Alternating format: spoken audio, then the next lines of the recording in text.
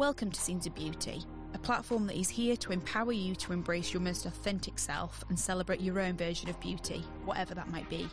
I'm Chloe, and I'm making it my mission to help people find and live their truest selves. If you're enjoying listening to the podcast and taking things away from it, hit the follow and subscribe button, share with friends and on your socials. I'm at the very beginning of the Scenes of Beauty journey, and it helps more than you know to grow the platform. This week's episode is with Laura Capon, a journalist in the beauty industry who has worked for some of the major titles, including Elle and Cosmo. Laura has a really refreshing and pure approach when it comes to beauty. She sees beauty for what it is and what it means to people versus pushing for her readers to obtain something that isn't achievable or authentic to them. When I listened back to this episode, a dominant thought in my head was what a breath of fresh air Laura is.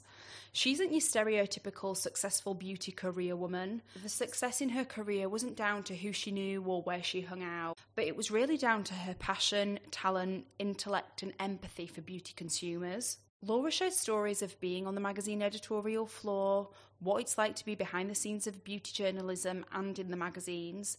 She also shares some useful tips on career advice and how to succeed in the beauty industry.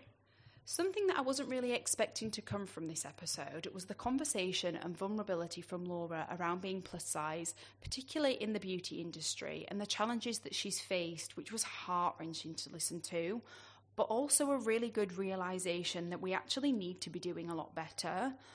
No one at all on this planet should have to prove themselves or be made to feel a certain type of way because of how they look or who they are. Everyone should be accepted exactly as they come.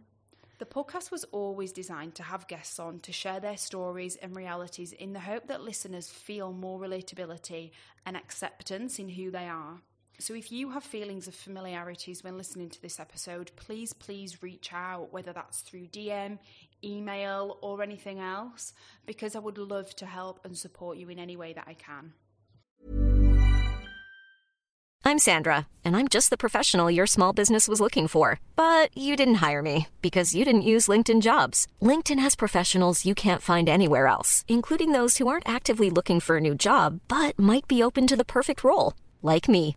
In a given month, over 70% of LinkedIn users don't visit other leading job sites. So if you're not looking on LinkedIn, you'll miss out on great candidates like Sandra. Start hiring professionals like a professional. Post your free job on linkedin.com/people today. Ready to pop the question? The jewelers at BlueNile.com have got sparkle down to a science with beautiful lab-grown diamonds worthy of your most brilliant moments. Their lab-grown diamonds are independently graded and guaranteed identical to natural diamonds, and they're ready to ship to your door. Go to BlueNile.com and use promo code LISTEN to get $50 off your purchase of $500 or more. That's code LISTEN at BlueNile.com for $50 off. BlueNile.com, code LISTEN. Life is full of what-ifs. Some awesome, like what if AI could fold your laundry? And some, well, less awesome, like what if you have unexpected medical costs? United Healthcare can help get you covered with Health Protector Guard fixed indemnity insurance plans. They supplement your primary plan to help you manage out-of-pocket costs. No deductibles, no enrollment periods, and especially no more what-ifs. Visit uh1.com to find the Health Protector Guard plan for you. Here's Laura's version of beauty. Hi, Laura. Hi. How are you? I'm good. How are you? I'm really good, thank you. Happy Friday. It is Friday. I was like, what day is it? Yeah, it's Friday. I'm worried it's really dark. It's just a bit grey out there, but it's April. We can't complain. I know. Well, I was thinking, like, when is spring or summer starting? Because, I mean, it's May next week. I know, but you know what? I keep saying this. I keep flashing back to last summer. You know, that hottest day? And I'm just like, no, I can't do it again. So like, I'm not going to complain about the weather. Like, it'd be grey. It's fine. Yeah, I know. A little sunshine wouldn't go amiss. But anyway, usually I start episodes with like backstory and journey and how you got into beauty. But I just wanted to throw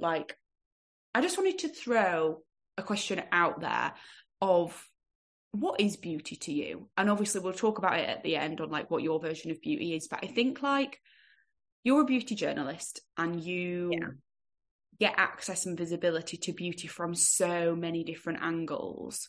So I was just interested to start this in a different way to what I usually do, and then we'll backtrack. But yeah, what is beauty to you? I think beauty to me is self-expression. So in the same way that fashion is what you wear, that kind of, you can almost represent aspects of your personality through your fashion. I see that with beauty, and like with the brands you align yourself with, and how it's kind of ever changing. You can change how, do you know what I mean? Like if I'm feeling in a certain mood, my makeup like might reflect that. And also just how everyone's approach to beauty is different. So like reflecting that, I see beauty as like real individuality and self-expression, I would say. Yeah, I definitely think like the industry's a really colourful space at the moment, isn't it? And it moves and changes. Yeah. And I think I definitely see beauty more like that, because being plus size, I still can't really represent my personality through my clothes, but I can do it through like my hair, through my makeup. So for me, that's probably how I see it, because that has always been my outlet. Yeah, that's interesting. Talk us through that journey then of like coming into a space of expression through beauty. So I guess it was always a thing I loved. Like even when I was like, I had a Saturday job in the bakers, right? And I used to mop the floors after school, and then I got promoted to Saturday girl. And I remember even then, like I would save up and I would go and buy, this was like when Versace had a makeup line, and I would go and buy like their lip glosses. It just made me feel like, I guess it made me feel like more than like a Saturday girl working in the bakers, you know what I mean? It really made me feel like someone. And then I'd say where I am kind of now, I guess for a long time, makeup was, I just loved it because I just had full access to it, you know? I guess it's a bit like if I was like a size 10 and had full access to Zara, you know? I've always had full access to beauty. So for ages, I would wear so much makeup, and I just would I would spend like an hour doing my makeup because I just loved doing it. And to now, I just want to have more fun with my makeup. So like I'm probably more creative. I mean, not now. With my makeup, like I might try like kind of more colourful looks. I'm trying to do that with my hair as well. I feel like just kind of like seeing makeup and hair and beauty as just more of like an experimentation, and like to kind of reflect my mood, and a bit of like an art form as well. Yeah. And I'm actually sitting here with like a nude lip, mascara, like real art form. No, I think that's the beauty of it. Like I've got no makeup on today, but yesterday I had like a full face of makeup, and it's how I wanted to be. And I think that's the point. Like you can be whoever you want to be by what you put on your face. Yeah, it is like, isn't it? It's like painting. I don't know. I definitely don't spend as long as on my makeup as I used to. I think I almost get bored quicker now. Like I'm like, how did I spend an hour? Like now my makeup is always like 10 minutes, but also like I feel really comfortable with no makeup now. Whereas before I would never have felt comfortable with no makeup. Do you know what I mean? Like I like that I have that balance now. Yeah. What was the journey of that? Like being more comfortable in your bare skin? I think for like a lot of people, it was probably COVID.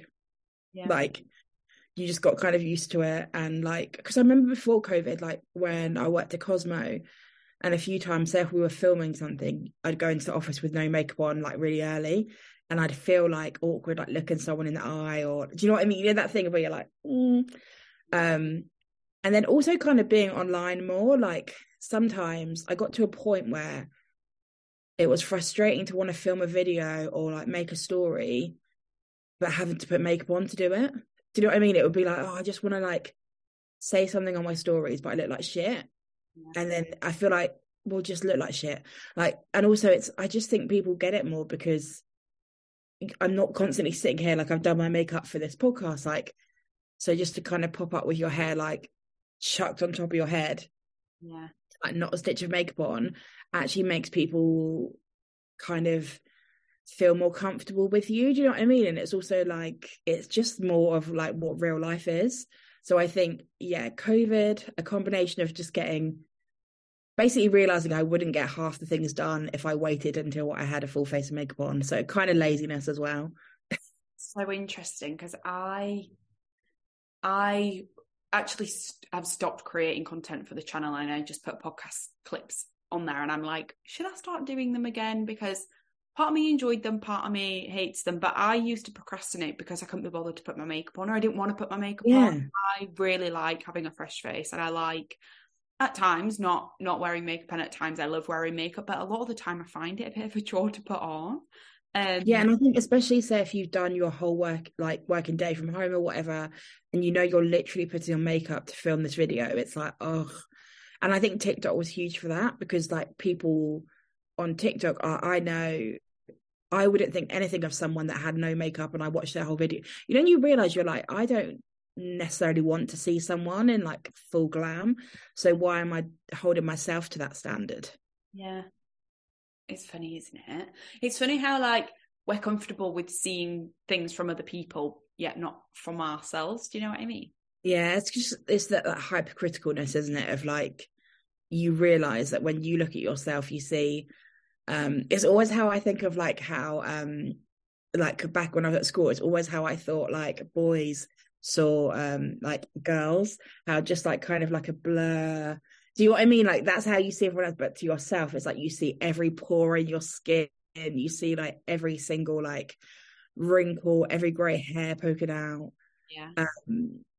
But I think it's just realising that no one cares that much about your face, which is, you know, is actually quite refreshing.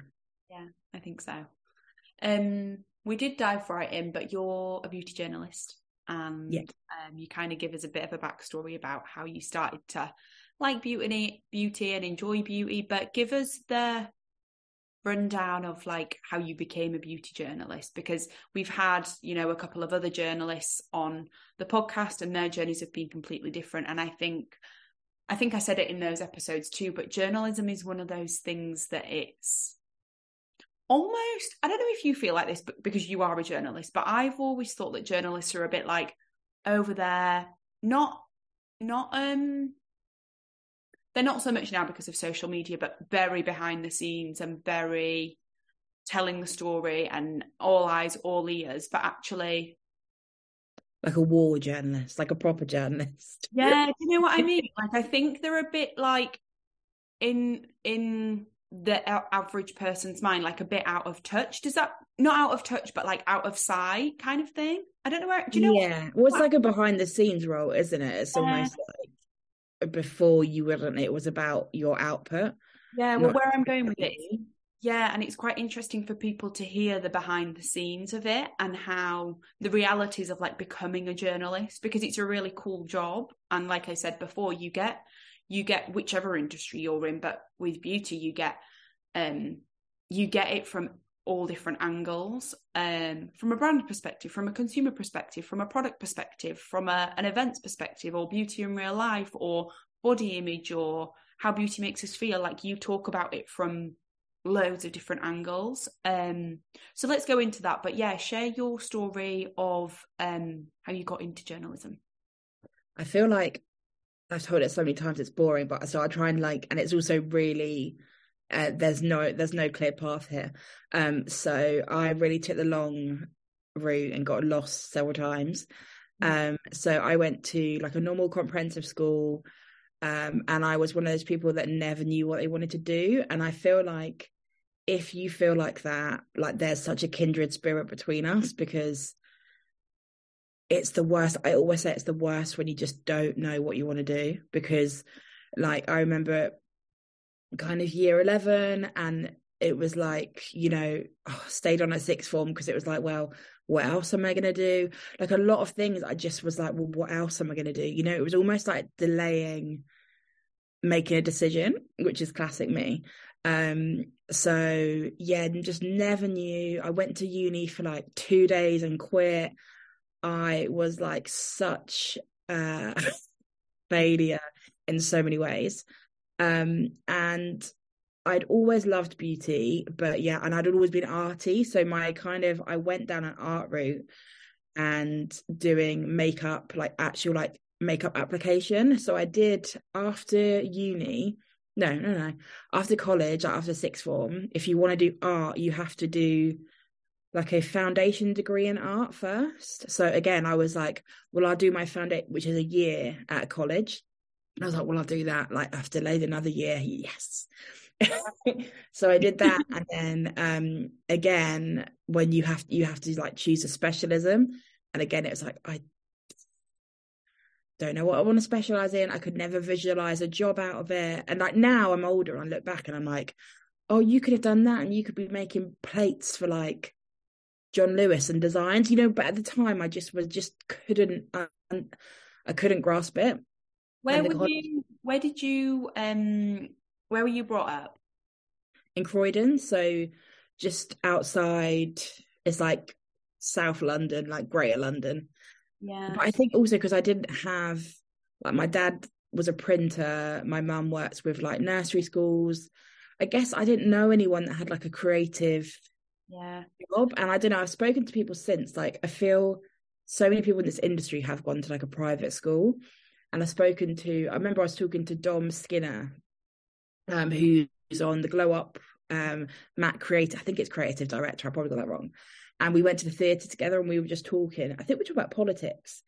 And he was just saying how like you just don't ever, if you went to like a comprehensive school, you just think certain things aren't for you.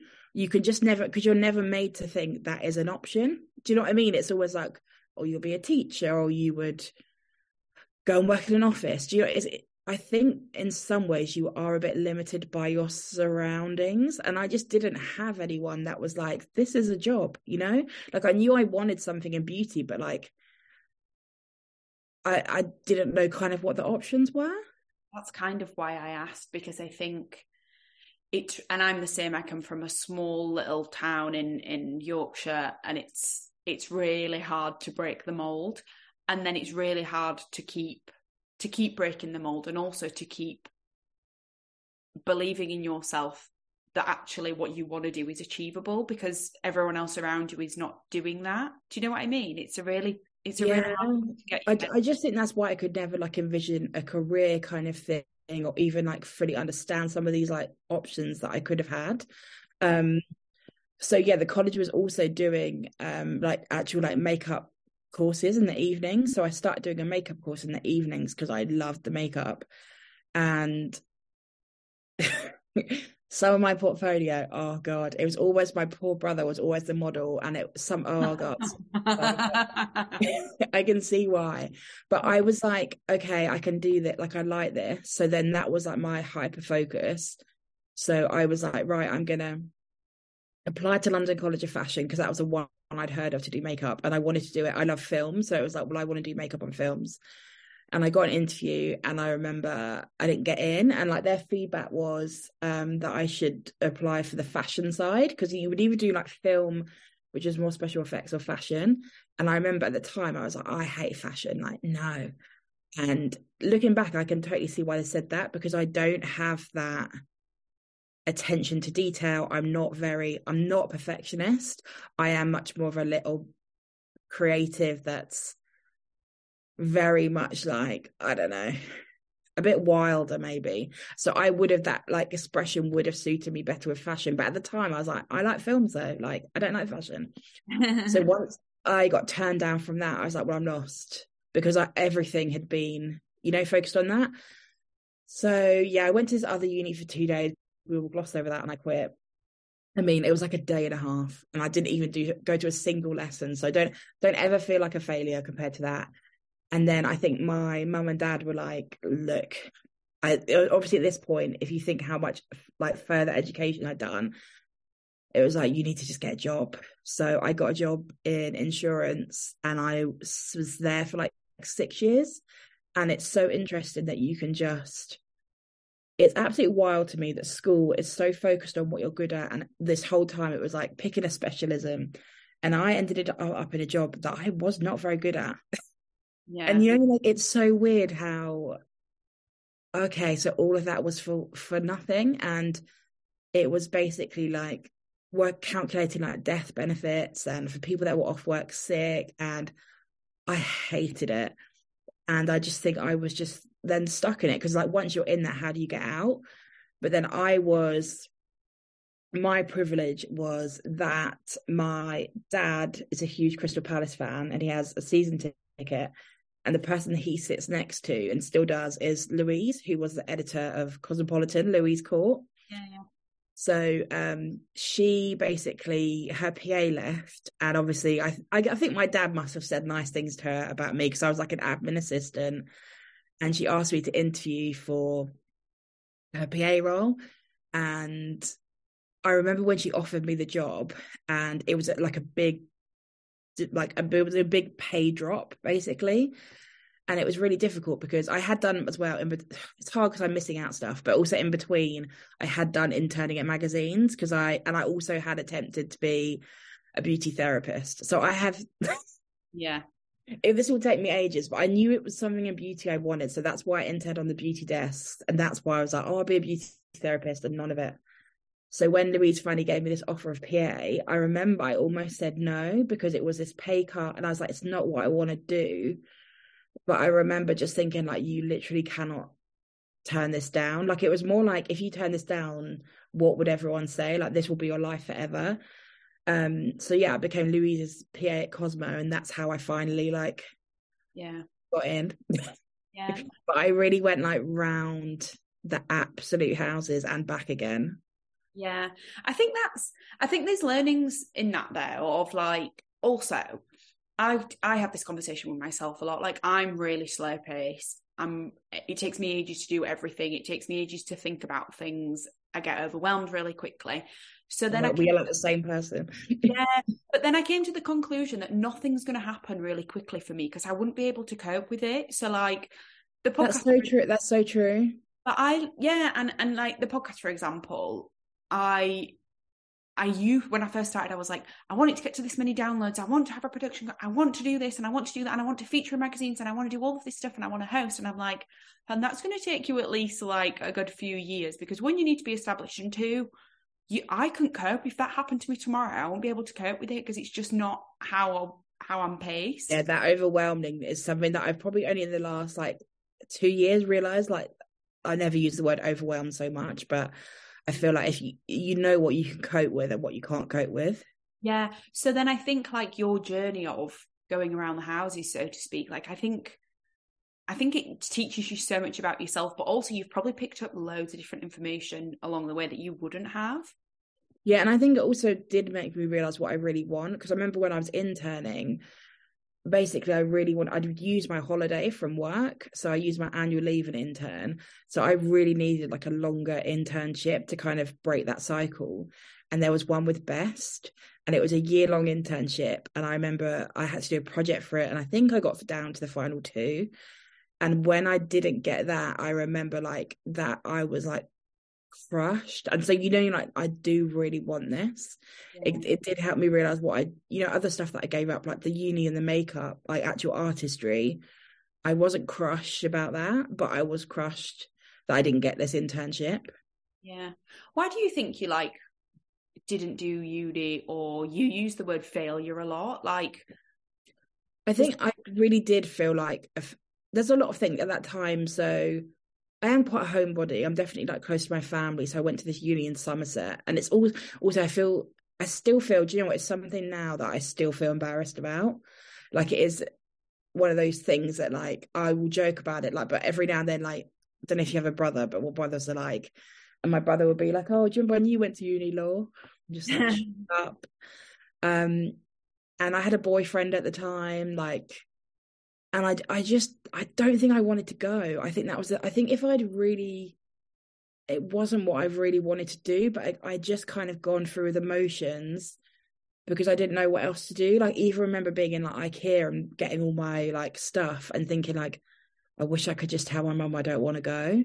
But I felt like it was too late, and also a bit like you, because I always feel like I'm a bit delayed. Yeah. I feel like sometimes it's hard because it's like, I know I do need a bit of pushing. So it's hard to know when it's like you need a bit of pushing, or when you genuinely are like, actually, no, I don't want to be pushed. Yeah. Yeah.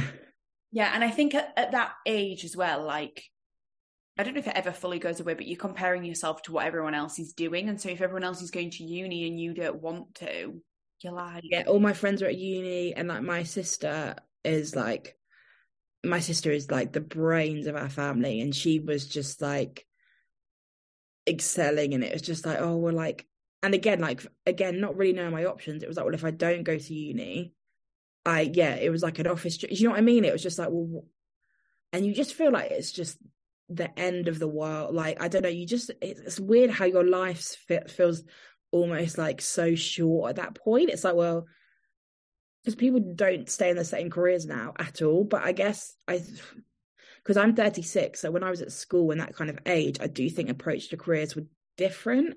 I'd like to think they were different now, but it was very much like it's like a career for life, whereas like now no one would say that.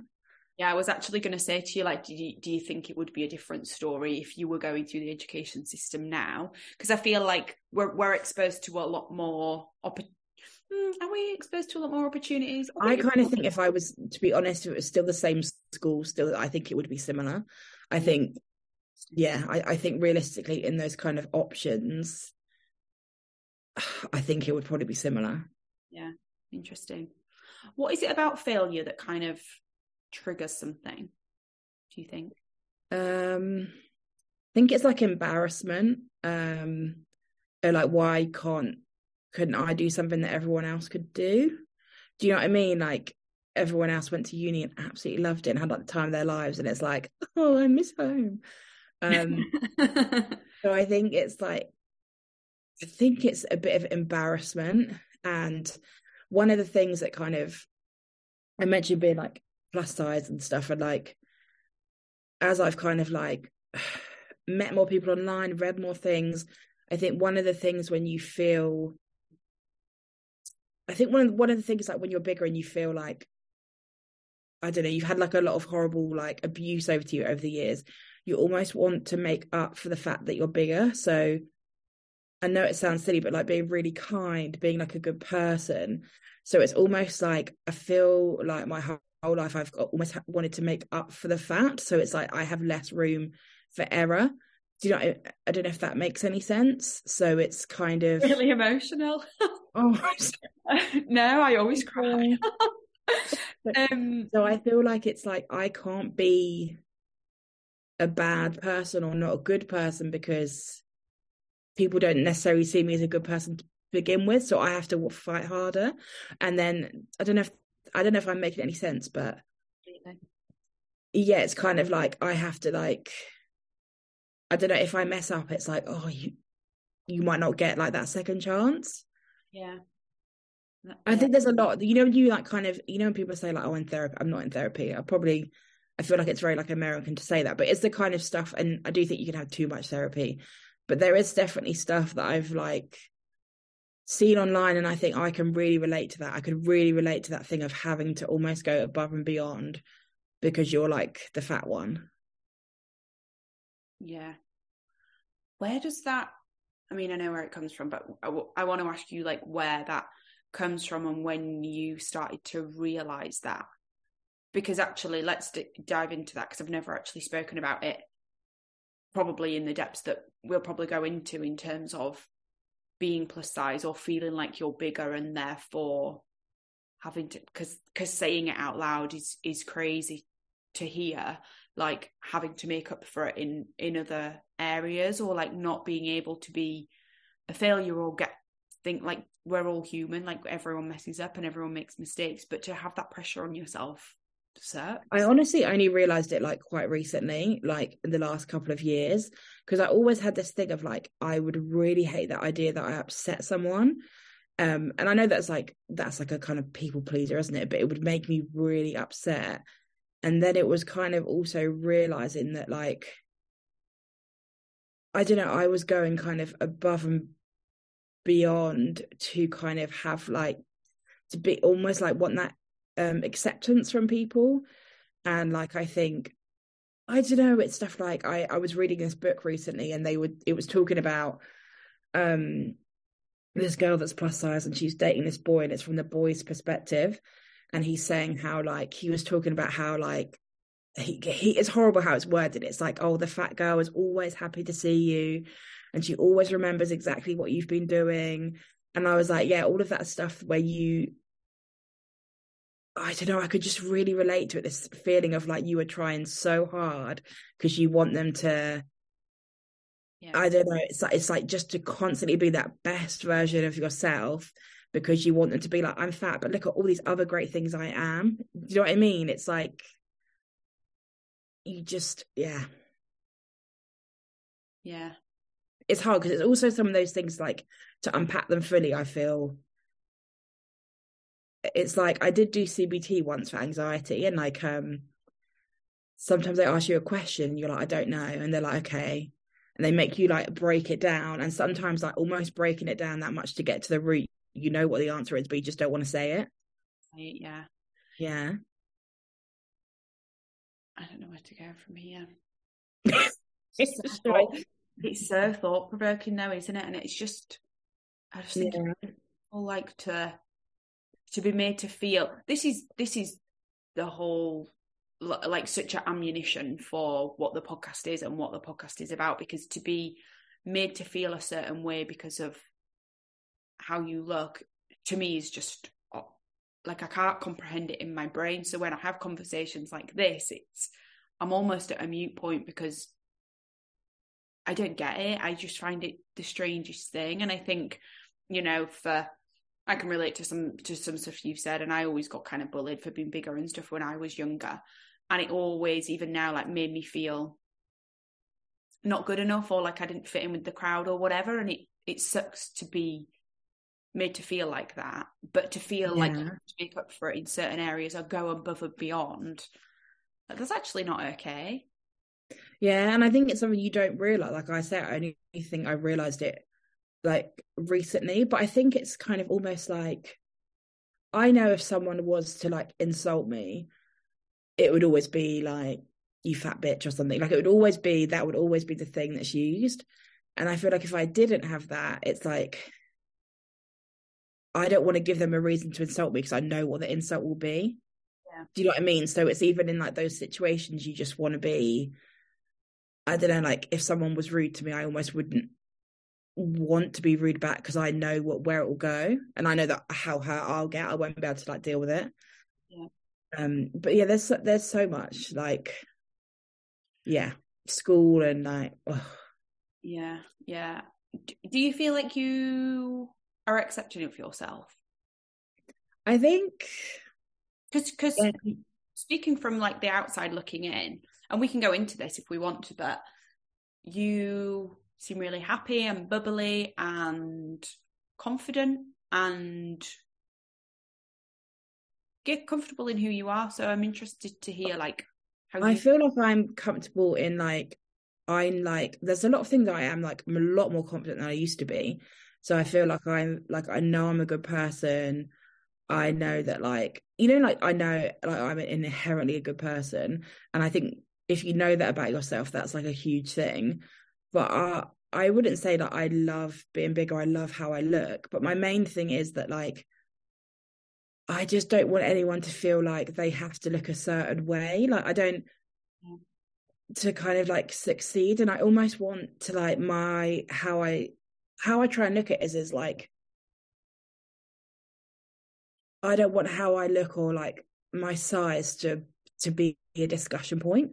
Do you know what I mean? It's like if I wasn't plus sized, I wouldn't probably have the confidence question or anything. And I almost want it to just be like that. I just want to be me.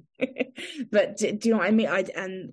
I think also because of how much I've read, and like, I think the journey that I've been on and understanding, like, I wish there was a different term than fat phobia, because I think it turns people off.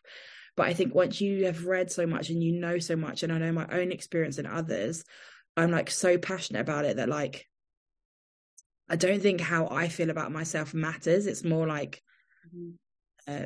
I treating people like humans. You know what I mean? Like, I almost think how I feel about myself is like, that doesn't matter. That's actually not the point. Yeah, I guess so.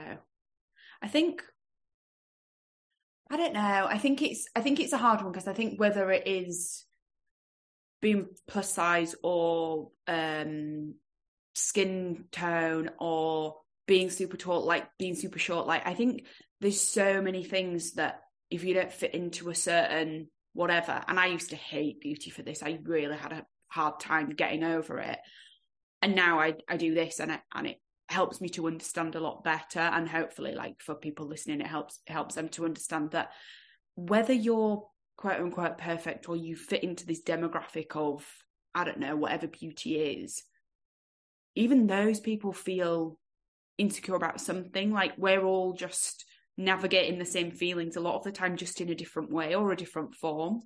Oh yeah, and you're talking to someone that you would say is like completely fits like every stereotype of like beautiful, and they'll tell you something about themselves or something about their life, and you think, God, I had no idea you felt like that. And I guess it's like humanizing, because you can go the other way, because you can be like, oh, you're blonde and you're slim and you're like you're the perfect height and you're a model, like what do you have to, but it doesn't mean there's something that they don't have, that they don't feel about. And it's just how like a society has deemed them like kind of perfect. Yeah, completely. And I guess that leads nicely onto like your socials, and I know you talk a lot about inclusive beauty and creating a safe space in beauty. Like, is that where that kind of conversation stemmed from? Yeah, 100%. And just, I think, just also feeling kind of alienated with beauty. And like, even now, I think beauty still has such a long way to go, because I always say this every time, but I get so annoyed like with brands like being diverse, and I feel like you can really tell when it's disingenuous. So like, for example, it's not beauty, but Dylan Mulvaney and the Budweiser campaign. So Dylan is trans and has literally I think it was almost like just an ad that she did where they'd put her face on a can or something, and it like blew up, and like far right America has just gone, like the amount of transphobia, and like they're all like refusing to buy Bud Light and stuff. And I saw that Budweiser, like the CEO, put out a statement, and it was almost like the words in it were almost like an apology. It was a really weird statement of like, they didn't like say they stood with Dylan. It was very much like it was the wording of an apology. And it's like, I'm not saying they shouldn't have worked with Dylan, but it's like in some ways it's like it wasn't genuine. It was disingenuous. You used her, and I'm kind of sick of brands. It's like, if you're going to work with a Dylan or someone, you need to really be there for them, for like the amount of hate she's had from it. Yep. And I just see it so many times, and it will be like, oh, like, I won't name the brand, but like they'll do an ad campaign and it will have like someone with like vitiligo, someone with like a prosthetic, but then you'll see they're doing like trips or like away like trips, and like there's not a single like non-diverse, I'm using quote marks, person on the trip. And it's like, well, if this is so part of your like brand's DNA, like that would be the first thing you kind of think of. Do you know what I mean? Like, yeah. And so I feel like we've got to a better place in some ways. Like I got an SPF this morning from Skin Proud, and I really liked it because it had, I don't have it, had like a plus size model, like, and you don't really get that, or like the new Glossier lipsticks, and they had an older model, and I was like, it's so nice when you see it, and it does feel just like completely natural. They haven't been, I always said about Andrew Fitzsimon's campaign where he had a plus size model and she was like, it was just her, she wasn't in a group. So I think when it is, how much it means to someone when it is genuine and you finally feel like seen for the first time, like you can't describe how that feels. Yeah I hear that, and I think it's really important and for brands to be doing it, and it's really impactful when they get it right.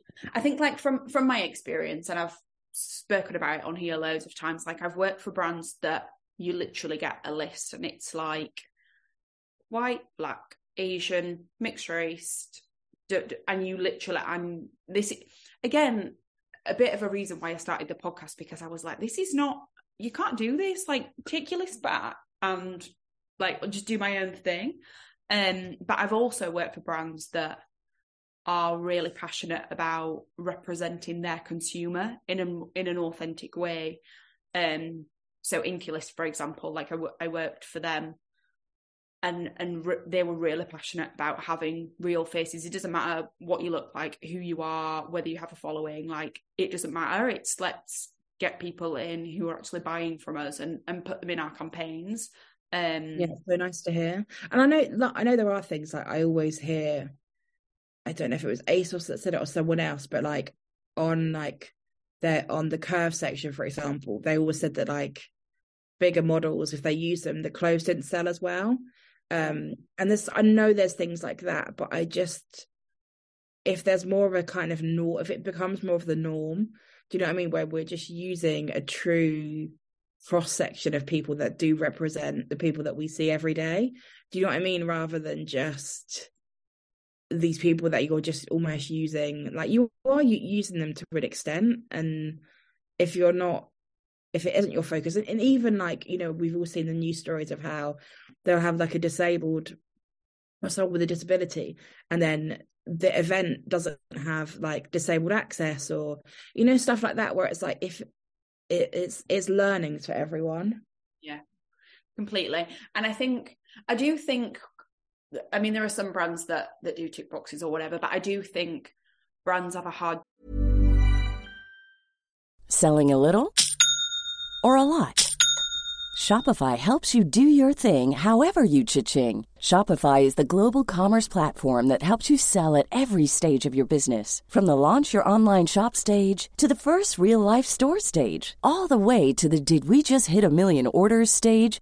Shopify is there to help you grow. Shopify helps you turn browsers into buyers with the internet's best converting checkout. 36% better on average compared to other leading commerce platforms. Because businesses that grow with Shopify. Get a $1 per month trial period at shopify.com/work. Shopify.com/work. Hiring for your small business? If you're not looking for professionals on LinkedIn, you're looking in the wrong place. That's like looking for your car keys in a fish tank.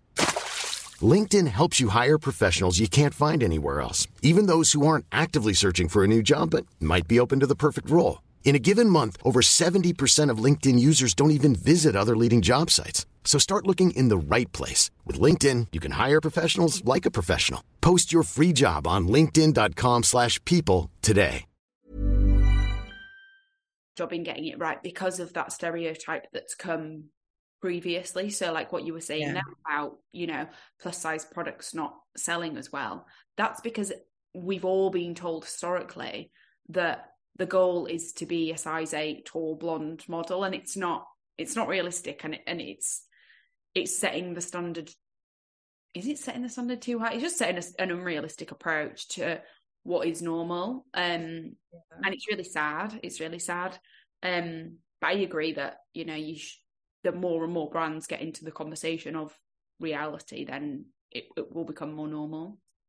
It's definitely, it's just how far is it going to go? Yeah, because even if you put it just like, if you equate to something like skincare, where when The Ordinary started and Brandon, who founded The Ordinary, and his idea was so like groundbreaking, this idea that your skin care would be like ingredients led rather than like problem solving. But now that's a huge thing, and how many people now could like list 3 skincare ingredients, whereas before they would never have a clue. They would just know like anti-aging day or night cream, so that you can like shift, and just because it's been the norm doesn't mean it is the best way either. Yeah, I completely agree. And I think some of these smaller challenger brands are really making waves. Like The Ordinary is an amazing example for that, and puts things into perspective of just how powerful you can be if you get it right. Yeah.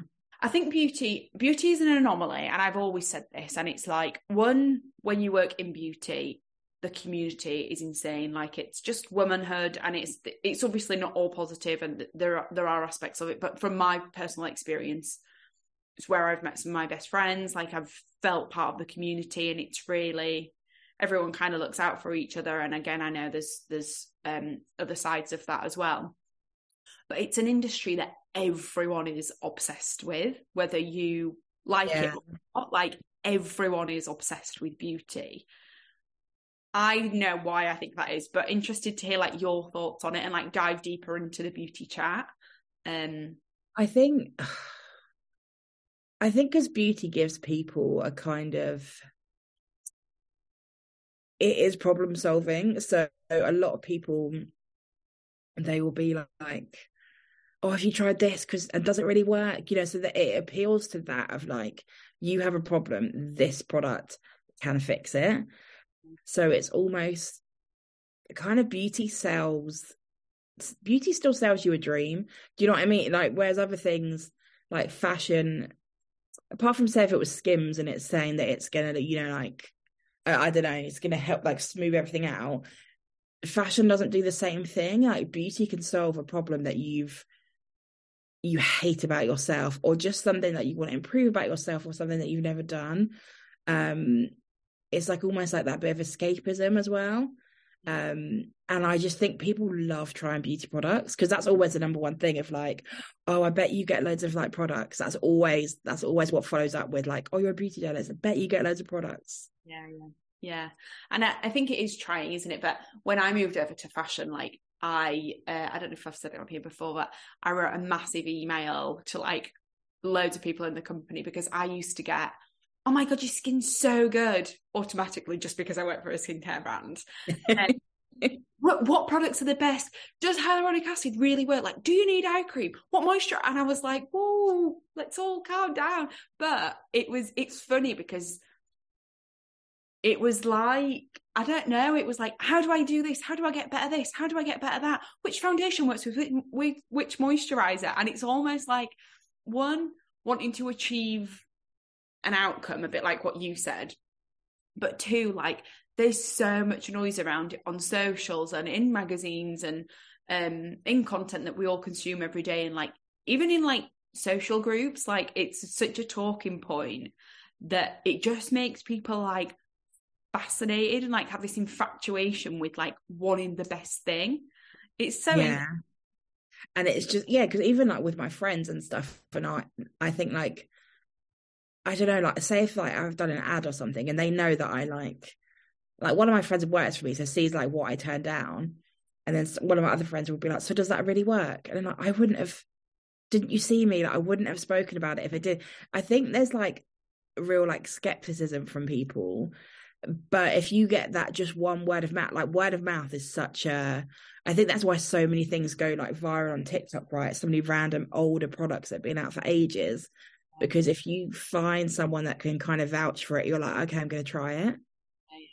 Yeah, it's really interesting. But yeah, the amount of people that ask, so many. And it's also really hard because sometimes it's like, I don't know if I can help you with that. You know what I mean? It's difficult of like, because I don't know your skin type, and it's like, I don't want to recommend, because often it'll be like, should I get this? Like, will it help my skin? And it's like, what if I tell you yes and it doesn't? Yeah, and it is, and I think it's just, I say this to the guys at work all the time, like, I just know my skin really well. Like, I know which brands work for it, I know which don't, and some stuff that like trends just doesn't work for me, and I know it won't. So like, I just stick to what I know, and also I keep it really simple, which they're also like bored about hearing. But I'm like, I use 5 products and they work, and it does make. I think that's also the key. Like people that have like these really like elaborate morning routines, I'm like, wear my SPF in the morning, cleanse my face and do an SPF, and that's it. What are some of like your favorite beauty products, or like some stuff that you just love doing? My favorite, so I love anything like skin barrier, so I'm obsessed with my skin barrier. So I love all of like CeraVe. If anyone ever asks me for a cleanser, I normally always just like go to Boots and get the hydrating CeraVe and you'll be fine.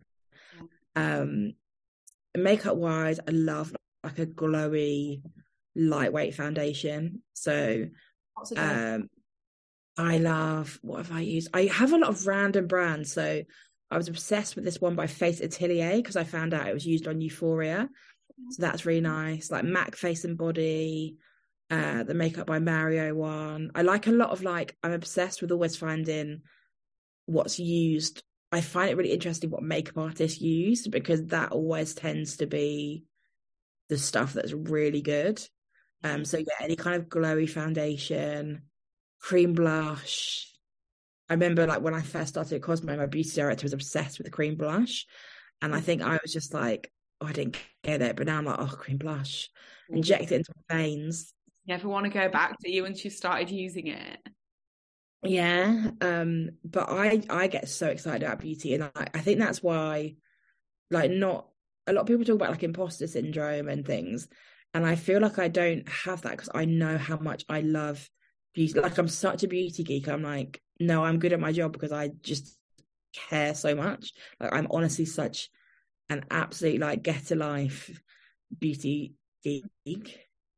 I mean, you kind of have to be if you're a journalist in the industry. But you say that, but so many people aren't. Like, a lot of people, like, you know, they're not. Not obviously everyone, but some people really kind of. I always remember when I started, and I think it was a bit of a class thing, to be honest. I remember like one of the beauty directors who's not in it anymore. She wouldn't wear a single scrap of makeup, and I remember thinking like, and she definitely like would judge people that would, but I was like, I don't understand how you can be surrounded by all this makeup and not want to put it on your face. Do you know what I mean? Like, and just have no interest. But I think everyone has probably like a more of a specialism, you know? So some people, it is more of skincare than makeup. Some people, it's more like fragrance or hair. So I think that can also come into it. Like, so I know Inga, my old boss, didn't really care about makeup, but skin, I mean, I still message her now. Like, if any of my friends have something and I can't work it out, I'll always message her. Yeah.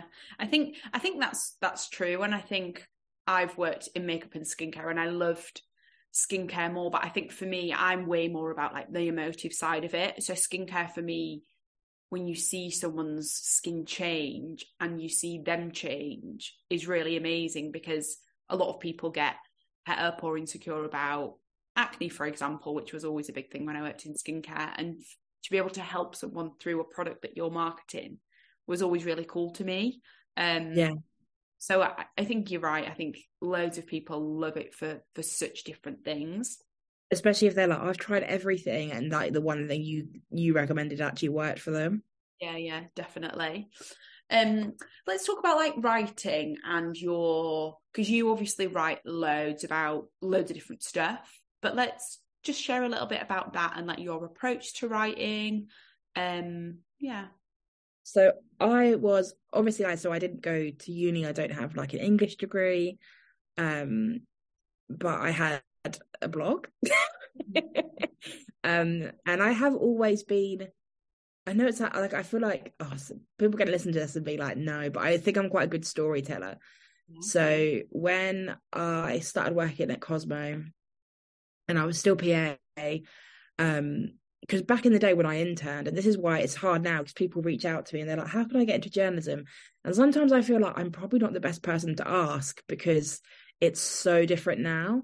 But, you know, back in the day, you didn't really get to write much, because they were monthly or weekly magazines where you would be doing stuff like, I remember for some of the weeklies, I'd be doing like competition winners send outs or like completely random things. There weren't the websites, but when I was PA, the websites were in full swing, and it was just about like content. So I remember like first being given a story to write about Ed Sheeran for the website, and I remember sitting there thinking, like, it was such a huge thing, my first ever like byline. But I was really lucky when I finally got a beauty assistant. When I was kind of given it on a trial, I was basically given my first ever print feature was 7 pages. And I kind of knew, I was like, this is definitely a test. But Farah Store, who was editor at Cosmo at the time, she took me into her office and basically taught me how to like lay out a feature. And I feel so lucky that I had that training, because I think, and this isn't to shade anyone, because I think to be if you're just a purely digital journalist, your skills, you have to have different skill sets. You have to know how to use Photoshop. You have to know how to, SEO and prioritize search things. But to be taught how to kind of actually lay out a feature and write, that was like invaluable. And then Inga, who was my beauty director, was, oh my God, the harshest critic. You would file to her and you would dread it. You would literally just be sitting there like, oh. And the worst would be like if she'd start reading it next to you, because she'd have a red pen, and Inga was such a character, but she would literally sit there, head in her hands, and be like, and like be crossing. And then she'd give you your feedback every time. Like, she'd never take you into like a little meeting room. She would give you your feedback at the desk in front of everyone. And she'd be like, I don't know where you're going with this. Like, she was like, and her phrase was always, you have to take the reader by the hand. And I remember for ages, I just was like, I don't get what she means by that. Like, I don't understand it. Like, I thought this was good and you're saying it's not good. And you'd have to do so many edits. But now I feel like if I was given a 7-page feature, it wouldn't scare me in that way. It's like, I know exactly what to do with it.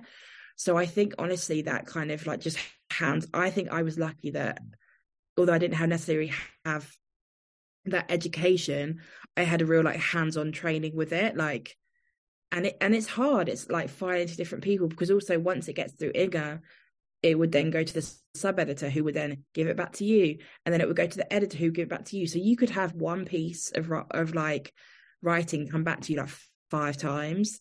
And honestly, by like that 5th time, you're like, I don't even care about this feature. I don't like, I don't ever want to see this again. It was, I feel so lucky. And I do think that's one thing that's really sad now, that people don't get. Like, they just don't get it, because there's not time, there's not enough people, print isn't the same. But I also feel like there's a lot of people that I don't know, like, obviously now when I edit other people's work, and I try and give like a different approach to Inga, but I try and give feedback, because I'm like, you need to improve your writing. Like, it's not great, but I also know they haven't had that same training, which at the time felt really difficult, but I'm so glad I had it. Yeah, there's so much to be said for like harsh critiques or being in a challenging environment, because I was the same. I worked for a creative agency, like my first job when I was really young, and it was savage, and it was go all the time. We'd be in different countries, you'd come back, you never get a day off, like you wouldn't have any leave time, just like hit the ground back from the airport, you go back. And we had an MD who was really, really harsh on all of us, and there was like 8 girls. I'm still really good friends with all of them now, but boy, it stood me in such good stead for like the rest of my career that's followed, because I can take feedback, and it makes me stronger, not weaker. I don't take it, and I'm like, this is. And I think especially like if you're a bit like how we said we were, where we're like, you can get a bit overwhelmed and you're not, it can fit. It's really hard to but also it does make you stronger, because you're like, oh, I can take that. And I also think it shapes you, how as you move on with your career and how you become that person that's having to like delegate to other people, it makes you realize how you want to communicate, and how it's hard, because sometimes I get stuff and it's like, I'm like, oh, is it nice and not to tell them this isn't very good? Or I'm like, actually, no, like I can tell them they can do better. Like, I try and word it in that way of like, a few times, like I've just put to someone, like, I'm like, you could do better than this, like on like on a headline or a cell, and it's almost like kind of challenging them. Do you know what I mean? But I know, that kind of thing of, just that constant, not living in fear, but just like that. It's in the moment, it's really hard. Yeah. And I think when you're younger, especially in your early 20s, like everything's so important in your career, isn't it? And you take everything so personally, and it's harder to receive hard feedback. Whereas now I ask for it. I'm like, my manager thinks I'm crazy at times, but I'm like, just tell me what I'm doing wrong so I can get better. I kind of thrive with it now. Yeah. And like, also like, say if I've had stuff now that I've like, if I've done a pitch and they don't come back with any edits, I'm like, well, they didn't even read it. They didn't even read it properly, because I know there's at least one edit in there. So it's funny how it's because you then expect like better of yourself. Do you know what I mean? Like, you raise your own standards. Definitely. Because obviously the press can get a bit of a bad rep in terms of beauty, and historically it's a lot to blame for setting these high beauty standards, how as a journalist do you write content and articles and publish content that is balanced, or that you feel balanced? So I think, again, I'm really lucky from who I've learned from. So in terms of my language, one person I always say, Paisley Gilmore, who's a sex and relationships writer. I did a podcast with her at Cosmo, All the Way With. You can still listen to it. Little shout out. And I learned so much from Paisley in terms of like inclusive language, and making sure that you're not just assuming everyone you're writing to is in a heterosexual relationship, you know, is like a cis woman. So I really credit her, because I always just think of like, what would Paisley say? So I think definitely like learning from other people has massively helped me. And the same also with kind of hair, because it's so embarrassing to think, but like when I first used to write about hair, I was just writing about hair assuming that everyone had hair like me.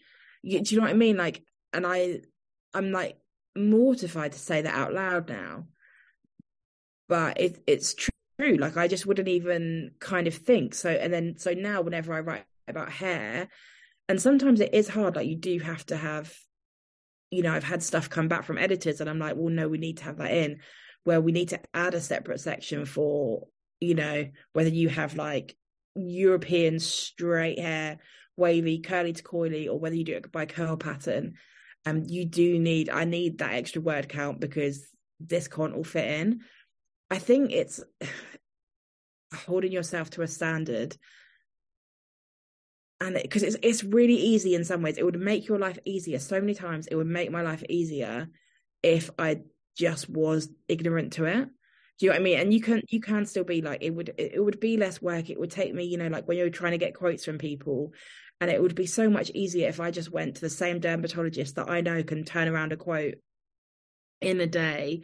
But if I want to make sure that I'm including like people from different walks of life, you know, it's like challenging yourself. So it sounds bad to say it's difficult, but it does give you more work. Yeah. But I think the outcome is better. And then the beauty standards, I completely went off track there. And the beauty standards, it's difficult because with online, the difference with print, you could write about anyone and you don't really get to know the feedback. But with print, you can see how many people clicked on that article, right? And it's like, I would get so annoyed at Cosmo where you'd always get the Facebook people be like, why do you insist on making the Kardashians famous? It's like, it's all you want to read about, you know? And we would always do this thing of like trying I'm obsessed with, and Emma Chamberlain is even a good example because she isn't in any way diverse, but I love Emma Chamberlain. And I would try and make Emma Chamberlain happen, but people just wouldn't like kind of click. But also it's sometimes, and not say with an Emma, but say with like like Simone Biles when it was the Olympics, and trying to like do a story on her hair, and just sometimes just doing them and just trying different people. And it's difficult because I will be honest, it is the same kind of celebrities that everyone does seem to care about, but you still make an effort to write about the ones that you know won't get as many clicks. But it's important that you don't have an entire website of like Kim, Kylie, Kendall and Chloe, you know? And I think and I think when you work for somewhere like Cosmo, or you're writing for bigger publications, you've kind of got that space because you've got that wiggle room where not every single article has to have that. Yeah. Because I was going to say, again, I was lucky in the sense that Cosmo would let you do that, in the sense of that they were also very passionate about it, and like they would want us to make sure that we were representing. And I know that if it did poorly and I was like, well, look, it's because I felt like we hadn't represented a single non-European hair type for so long, they would 100% have my back. But I do get it if you work somewhere different and it's not, and it's so numbers focused. But also I just think that is an example of where you almost can't be, again, it's that thing of a brand genuinely caring. And I think Cosmo genuinely care, but I obviously don't know if every other brand doesn't necessarily genuinely care.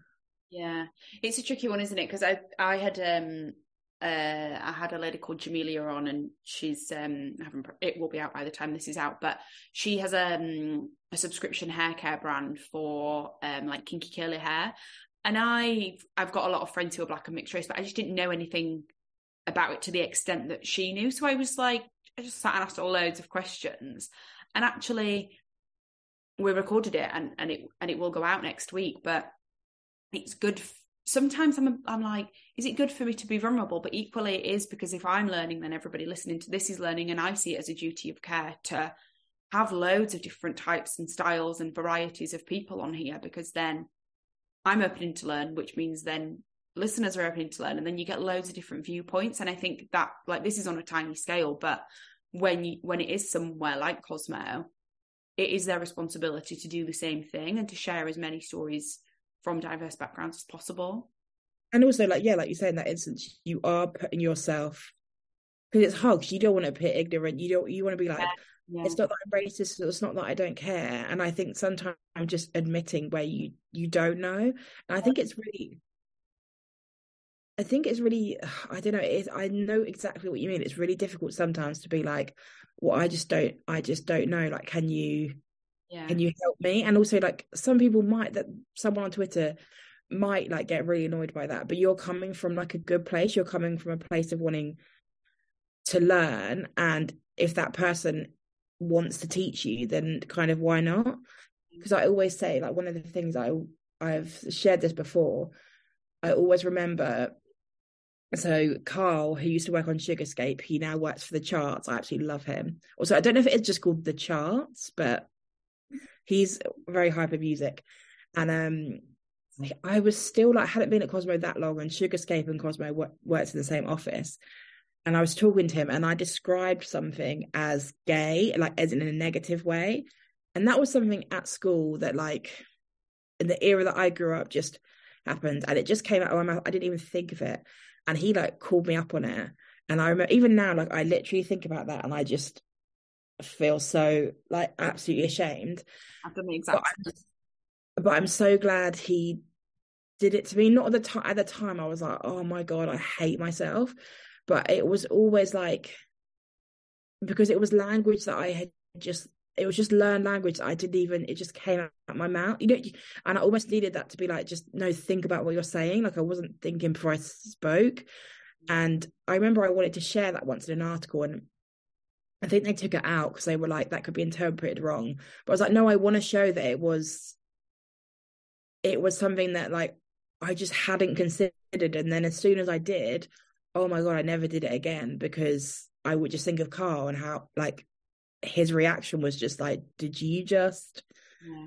So it's hard to make yourself vulnerable in that situation. It is. And I think we're all learning, and I think the world is changing so much at a fast pace, where I keep using the word exposure, but we are all exposed to loads of different people and styles and voices and creative and interpretations of different stuff and backgrounds and lifestyles, that we can't know it all. So, like, I have such a thing of, you don't know what you don't know, and it's okay to ask a question. Obviously, if it comes from the right place and it's articulated in a way that shows that you mean it in an authentic way.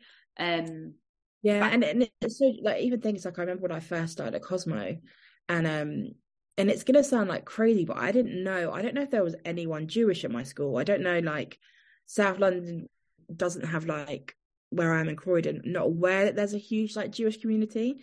So I remember at Cosmo, like, I was writing Christmas cards, and I was like, but what do I do for the people that are Jewish? And I was just like, I was like, do I give them a card? Is that, like, offensive to give them a card? But is it more offensive to not give them a card? And, you're just like, it's really difficult, because especially when you just want to do, like, the right thing.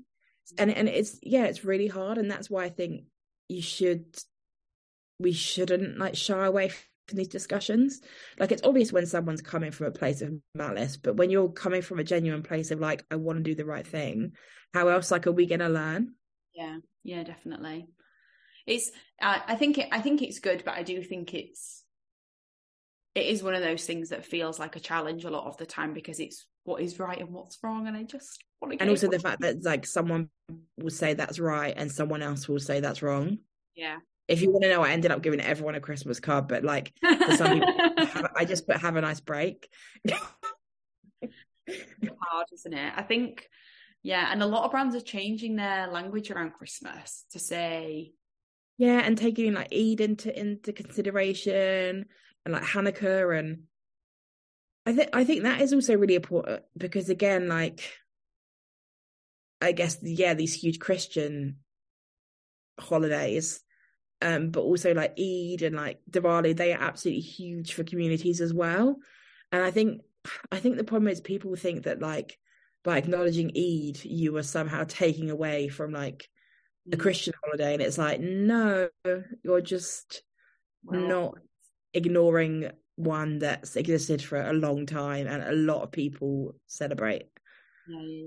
And I think there's space for everyone and everything. So yeah, I think that's the main thing, don't you think? I think people just think that by giving space to someone else, you're taking away space from them, and I think it's just showing that that's not the case.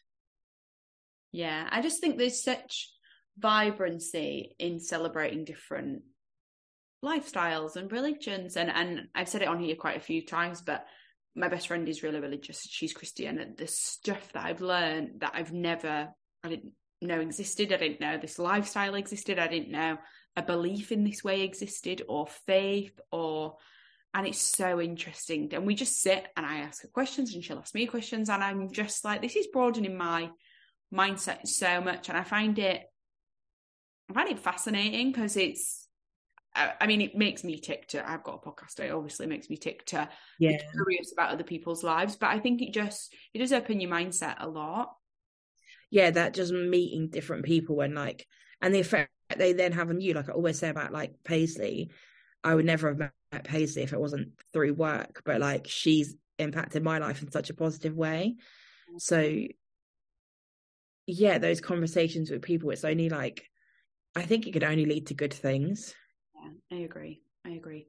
Just kind of changing the topic a little bit, but what has been like a career highlight for you, both in beauty and in journalism?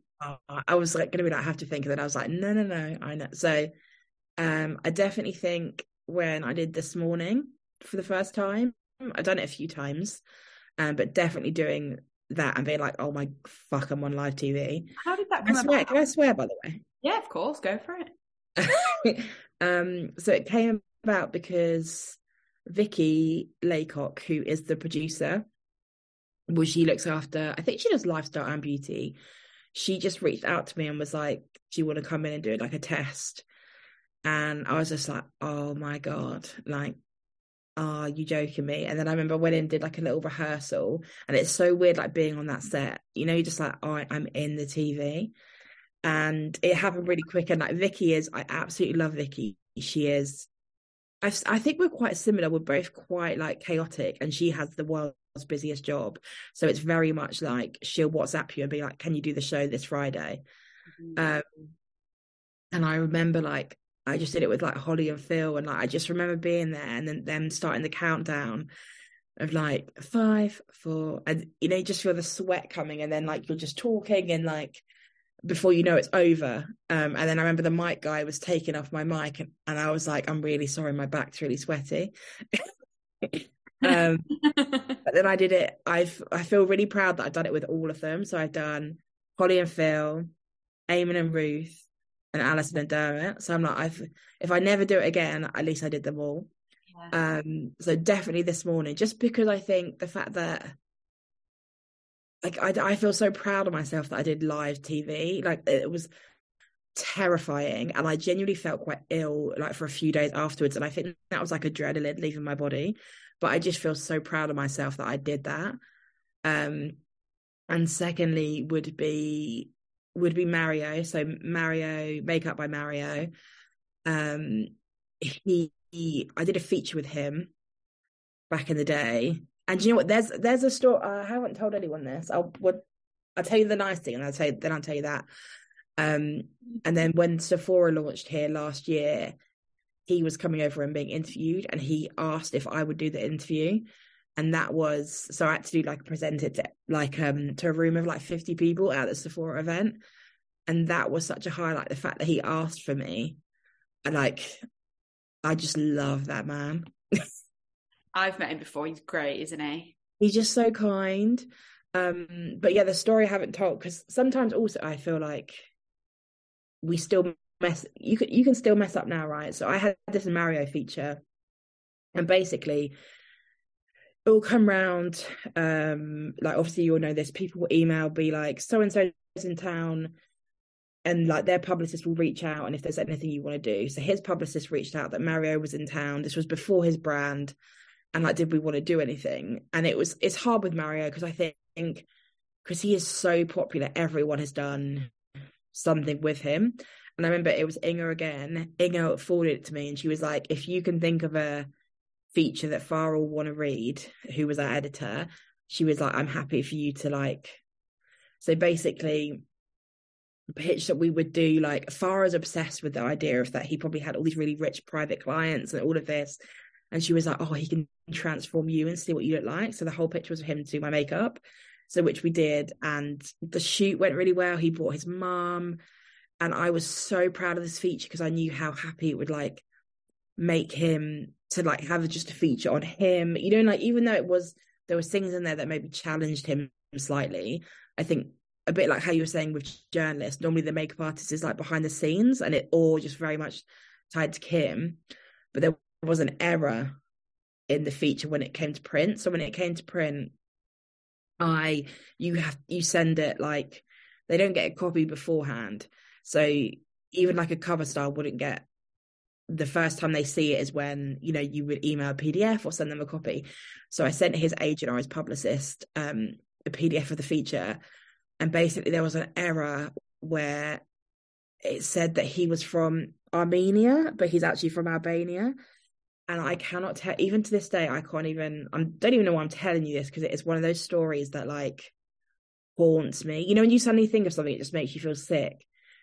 And basically the transcription, it's one of those things where you're like, how the fuck did this happen? And I remember his agent was initially really angry and then apologized to me. And I couldn't amend the print, but I could amend like digital, and I could amend the PDF and all of that. But I was so upset because it was like, all I wanted to do with this feature was to show like, I don't know, I just thought like Mario will be so happy with it. And all I could think was I've ruined the entire thing. And basically, sometimes like an intern would help you with transcribing. And so someone had helped me with transcribing, but also that's still on me to fact check it. And we had subs, but our normal sub was on holiday. So it was someone else, you know, it was just like a chain of events, but ultimately it's like it was my feature and it should have been me. So that is something where you can fuck ups still happen. And like, they are horrible when they do.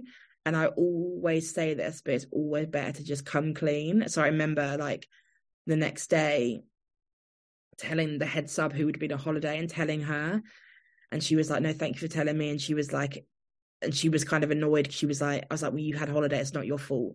And also again, like telling Mario's agent, like being like, it's just like a mistake. And it's really hard to say that sometimes, but it's so much better than just like throwing someone else under the bus or like making up a web of lies to like cover it.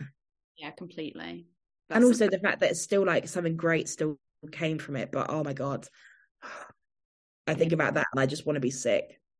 No, and I think like that was a really cool story, by the way. So thanks for sharing it. That's right. But I think making mistakes is human. I think it's human, but I learned making mistakes like and owning up to them the hard way, because I used to get in trouble all the time because I'd make little, just nothing big, but then I'd try and cover it up. And I'm the same as you. Like, it's way better to just own it, and it's okay. But it's funny how like a tiny little thing like that can ruin the whole experience, and that it's interesting. Yeah. That's the thing that you go to when you think about it looking back. Yeah, I hate that, but it's always what I think of. I'm like, oh, but it's also like it was a learning, you know, everything. But sometimes it's like I didn't want to have a learning from that. Yeah, I just wanted it to go smoothly. Have you got like a bad mistake you've made that you can think of? God, I used to fuck up all the time. My attention to detail is horrendous, but I know it is now, so I have to take like greater care. But I'm so scatty as a person. Like, I'm here, there, and everywhere. My brain's flying around in 100 different conversations or topics at any one time. what have I don't know. Probably way back when. I can't think of one right now off the top of my head. When I was a PA as well, that I learned that owning up to your mistakes from being a PA, because again, I wasn't the best PA, and I remember I'd like double booked Louise for something, and I just had to. I remember I was on my lunch break. I realised I did it. You know, like an all lunch break. You're like, what am I going to do? What am I going to do? And I almost like without thinking, just straight after my lunch break, just like knocked on her office and went in and just like blurted it out and told her. And she was like, fine. And I think the thing is, it's like, obviously she was annoyed, but like, you're never going to be like angry with someone who's like, obviously standing there like, I've messed up here. Like, it's just, yeah, it's annoying, but we'll move on from it. Whereas, and so that's what I always remember. And I'm always telling my friends, like, if they've done something and they're like, oh, what should I say? And I'm just be honest. Yeah. It's so much better to be honest. 100%. Final question that I ask everyone on the show is, what is your version of beauty? Oh God. Does everyone always do that as well? Like, oh God. Even if you sent the questions in advance. My version of beauty is, I still would just say it's self-expression. It's just how I want to represent myself to the world and how people want to represent themselves. And whether that is if I'm having a bit of a wild moment and I want to get out, you know, like the rhinestones and have like a euphoria moment, or whether, you know, you want your like nude lip and your mascara just to feel like that bit more polished, or whether I want to look like have no makeup on, have the greasiest hair and film a TikTok. It's just expressing myself and just being who I am. I love that. And I think there's so much to be said for just removing the pressure, like letting it all go and just being you. Like learning to be yourself, I think, is one of the most content spaces you can be in. Yeah, and I feel like it's a constant journey. And also, by the way, if you can hear that gurgitating, that is my washing machine. It's not me. As we're getting all deep and meaningful, my washing machine is like draining out like I can't hear it.